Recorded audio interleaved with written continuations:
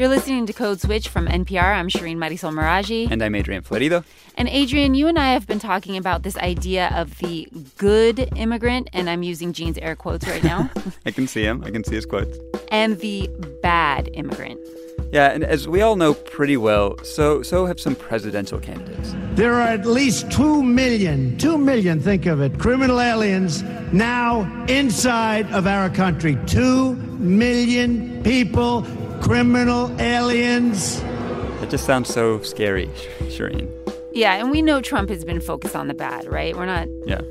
That's not rocket science. But he's not the only one. Right. Other politicians have been doing it too, but they just do it a little bit differently. We should be deporting criminals, not hardworking immigrant families who do the very best they can and often are keeping economies going in many places in our country. That's why over the past 6 years, deportations of criminals are up 80%. And that's why we're going to keep focusing enforcement resources on actual threats to our security. Felons, not families. Criminals, not children. Just in case you couldn't tell, that was Hillary Clinton and then President Obama. And let's just listen to that last bit from President Obama one more time. Felons, not families. Criminals, not children. So that seems pretty cut and dry. But you know what? It's not. And in this episode of Code Switch, we're going to talk about good immigrants, bad immigrants, and why most people are not truly one or the other. We're going to talk with a so-called dreamer about why that frame of the good immigrant, young, innocent, educated, no longer feels quite right to her. And then we're going to hear from a law professor who explains how our perception of immigrants matters and how that can change policy and lives. But first, Adrian, you have the story of how complicated things get when you're an immigrant who's both a felon and a family man. Right. And we're going to start in Tijuana, Mexico. I went there a little under 2 weeks ago to meet this guy named Jose Alvarez. That's the sound of me walking through the turnstiles at the border crossing from San Diego to Tijuana, by the way. So I crossed the border on foot, and he picked me up there in an old pickup truck. Hola, ¿cómo está, Jose? So I went to see Jose because his story illustrates this shift that's happening in the immigrant rights movement right now. For a long time, the face of the immigrant rights movement has been these immigrants who went to college or served with distinction in the military, immigrants whose parents brought them as children, these so-called dreamers. But Jose isn't any of those things. In fact, he's actually got a criminal record. And he's here in Tijuana now because earlier this year he got deported. Still, he's become this cause for grassroots groups who are trying to change this whole narrative about which immigrants deserve to stay in the U.S. All right, so after picking me up at the border, Jose drove me about 30 minutes to basically the farthest outskirts of Tijuana. To a hilly, unplanned part of the city where paved streets start turning into unpaved streets. He's staying in a house owned by a family member.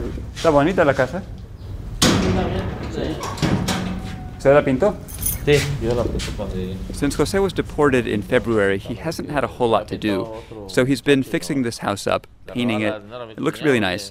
He said he's tried to make it nice because his wife and kids drive down from Long Beach outside of L.A. to visit him every other weekend. His whole family, his wife and 6 kids, they're all U.S. citizens. So he and I sat on the patio in front of the house to talk. And it only took about a minute into our interview for Jose to be overcome by emotion and tears when he started telling me about his family. Los hijos todos nacieron allá, porque cuando estaba muchacho yo pensé en la familia, que allá se ve mejor, pues. Jose says he went to California when he was younger because there was more opportunity there, and all of his children were born there, and he thinks they had a better life because of it. But it hasn't been easy. His story is complicated, and you need to hear the details to understand why. So Jose first came illegally to the U.S. in 1979.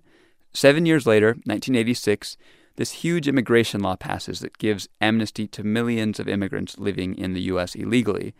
So now Jose was legal. He got a green card, he had a few kids, he was working in a dry cleaner, and then in 1995, he screwed up. Lo que pasó que una persona me dijo, ¿sabes qué? Vamos a trabajar, que en eso, pues, en la droga. He said a guy he knew asked him to help him move some drugs, some crystal meth. And Jose is pretty straight up about this. He says he agreed to help him, and they got caught. And Jose was convicted of 2 drug charges, and he spent more than 3 years in prison. He says when he got out in 1999, they took his green card away and they deported him. But he crossed the border back to California again almost immediately to reunite with his family. And from that time on, he had a pretty normal life, as normal as you can have if you're in the country illegally. He worked, and he and his wife bought a house. One of his sons actually became a Marine. Okay, so now fast forward to this past February. This is the key moment. Jose is picking his son up from work in Long Beach, and he gets pulled over for a broken taillight. And to make a long story short, the officer learns that immigration officials want to talk to Jose, so he turns him over to them. And by the next morning, just a few hours later, Jose has been deported again. Dije, no, ya de ahí, pues, de volada me trajo. Y todo como 5 veces dice, hey, casi 20 años aquí estoy, si tenés problemas, y casi 20 años. Digo, sí, pues. Jose says that immigration agents drove him to Tijuana in a van. And on the way, one of the agents asked him, wow, you've been here for 20 years without any problems? And Jose told the agent, yeah, I work. Es el migra, digo, trabajo. Okay, so this is where the idea that we talked about earlier of the Obama administration saying it deports felons, not families, this is where Jose really runs out of luck. Because the government places Jose on the bad side of that line. Even if he has a family and served his time, the fact that he's a convicted felon and had been previously deported is what matters. And he's actually permanently barred from coming back to the U.S. ever because of laws that were passed in the 80s and 90s. And so, remember how we were saying earlier that grassroots groups are trying to change the narrative about who gets to stay and who has to go? They're trying to make an example of Jose. This is a person who, day in and day out, would bring home the daily bread, right? This is from a press conference outside of Immigration and Customs Enforcement's office in L.A. just a few days ago. This is a person who, cared for his family. This is a person who, was a model citizen. And none of this mattered because of a 21-year-old conviction.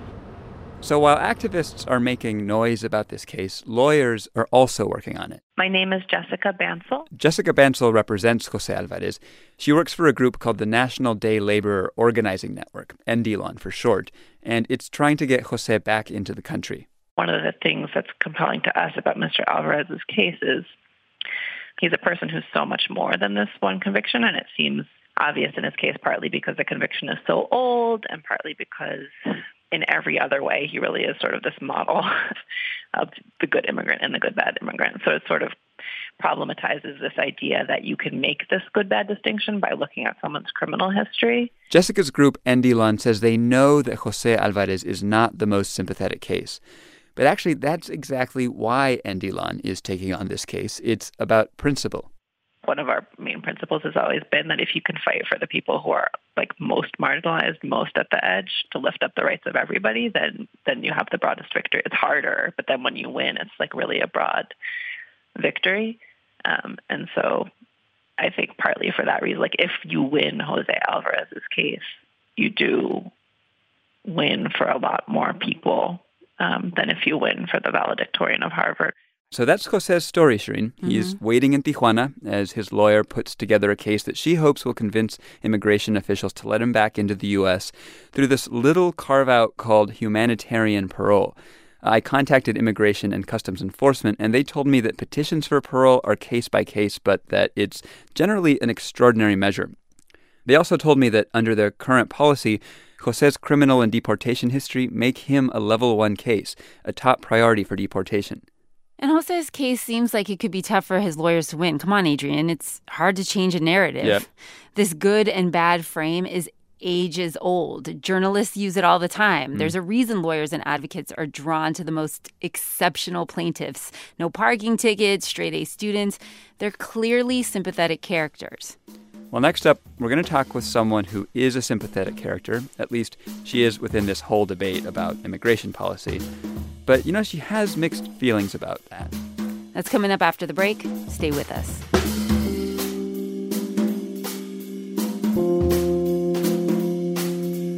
A quick shout out to one of our sponsors who brings you this message, Casper, an online mattress retailer. The Casper mattress is designed, developed in the USA, and engineered for comfort. They use 2 technologies, latex foam and memory foam, to give you just the right amount of sink and bounce. And they have a risk-free trial. Try out your Casper mattress for 100 nights with free delivery and returns, along with a special offer for listeners. Go to casper.com/codeswitch and use the promo code CODESWITCH to redeem $50 towards a Casper mattress. Terms and conditions apply. Hey, before we get back to the show, here in the U.S., the second presidential debate takes place on Sunday, October 9th. And the next morning, the NPR Politics Podcast is inviting you to skip the cable news hangover and get caught up with them. They'll have new podcast episodes the morning after every debate, so you'll know what happened and what it means by the time you get to work or class. Whatever your morning routine, make the NPR Politics Podcast a part of it the morning of October 10th after the presidential debate. Subscribe or listen on the NPR One app. We're back. I'm Shireen Marisol Meraji. And I'm Adrian Florido. And now, Adrian, you're going to introduce us to Edna Monroy. Yeah, and as we said before, in the past 10 years or so, dreamers have been the most sympathetic characters that the immigrant rights groups have put forward. Edna is a dreamer. She came to the U.S. illegally as a child to reunite with her family. And at this point, she no longer faces the threat of deportation because of President Obama's 2012 program, Deferred Action for Childhood Arrivals, which basically allowed a lot of young immigrants like her to stay and work. But she's also an activist for other immigrants. So I asked her how she feels about the term dreamer today. It definitely romanticized a movement that has definitely way evolved, way. We're in 2016, about to go into 2017. The Federal Dream Act failed in 2010. I guess people that would have qualified for the Federal Dream Act then, hence dreamers, we are obviously no longer a priority for deportation. Many of us qualify for DACA. Deferred Action for Childhood Arrivals. For Deferred Action for Childhood Arrivals, exactly, that passed in 2012. Do you think that the term dreamer elevated some people at the expense of others within the broader immigrant rights movement? Mm-hmm. Of course, because it completely disregards other struggles, other identities. So where do they go? They don't fit this all-American narrative. High-achieving, know-it-all, or hardcore, straight-A student. They don't, And so how do we also ensure that their lives and their stories are at the core, at the center of our movement? So one of the things that we're trying to understand in this episode is kind of, how the immigrant rights movement's strategies are informed by broader perceptions about immigrants and immigration and sort of who are the faces and who has to take a back seat and stuff like that. Do you think someone like Jose, who was convicted of a drug charge, 20 years ago, do you think someone like him should be a face of the new movement? Yeah, he is. I feel he definitely is.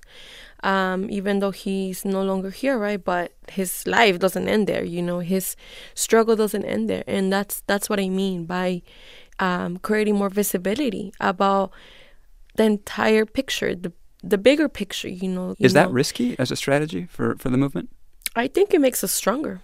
It makes us more diverse. It keeps us grounded, as opposed to deny it or try to hide. It's no, because we are human. If anything, we show how human we are. So much of the narrative around immigrants right now in this political season is about immigrants as criminals, right? And I'm wondering, do you think by highlighting stories like Jose's, other people who have past convictions, and making them new faces of the movement, you might actually inadvertently be giving people who are trying to push that narrative more ammunition? I mean, come on. Again, who are we trying to please? Trump? Hillary? Who are we trying to please?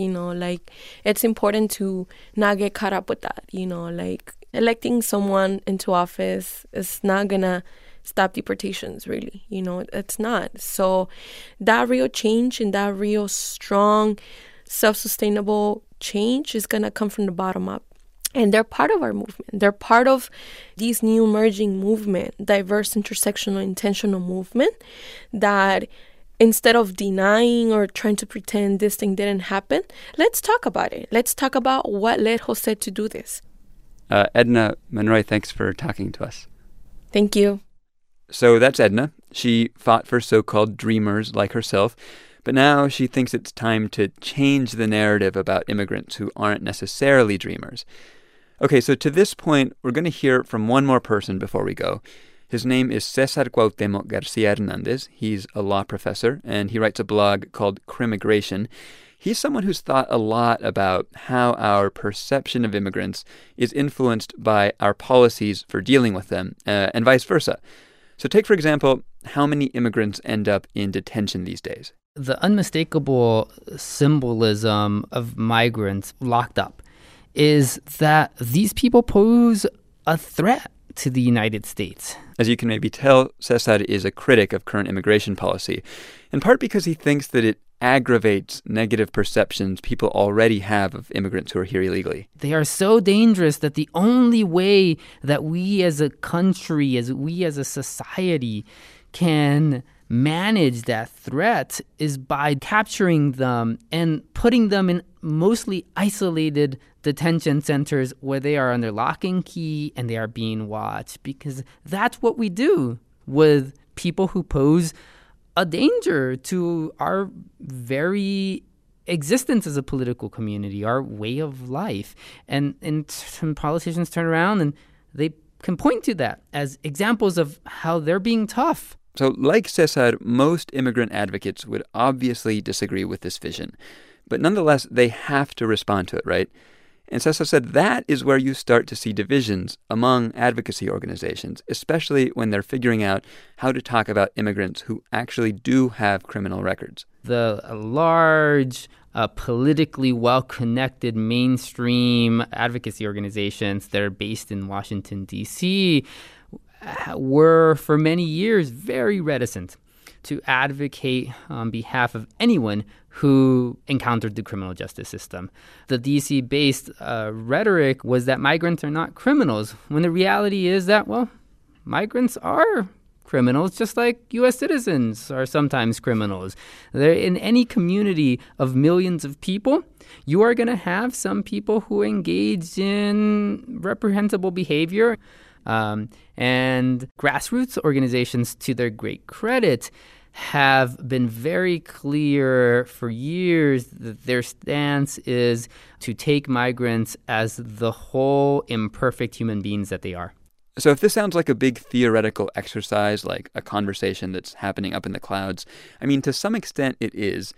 But it's also a conversation with real consequences for the immigrant rights movement right now, because as we speak, they're gearing up to start fighting for an immigration reform bill again once the new president takes office. And in the past, there's been a lot of disagreement among immigrant advocates about who should benefit from reform. Should folks with criminal records benefit? Folks with felonies like Jose Alvarez, or only people with misdemeanors? Only straight-A students? Everyone else? Who's deserving and who's not? Who's good and who's bad? Okay, that's where we'll leave this. And by the way, I'm here in the studio alone now because Shireen got a little sick while we were working on this episode. So I guess I'll just read the credits all by myself. We want to hear from you. Our email is codeswitch@npr.org. And you can follow us on Twitter @NPRCodeswitch. And don't forget to subscribe to the podcast wherever fine podcasts can be found or streamed. Rund Abdel Fattah and Walter Ray Watson produced this episode with original music by Ramtin Arablouei. Special thanks to Morning Edition intern Luke Vanderplug for help gathering tape. And thanks to the rest of the Code Switch team, Gene Demby, Karen Grigsby Bates, Kat Chow, Iman Smith, and Leah Danella. Shireen, feel better soon. And I'm Adrian Florido. See you later.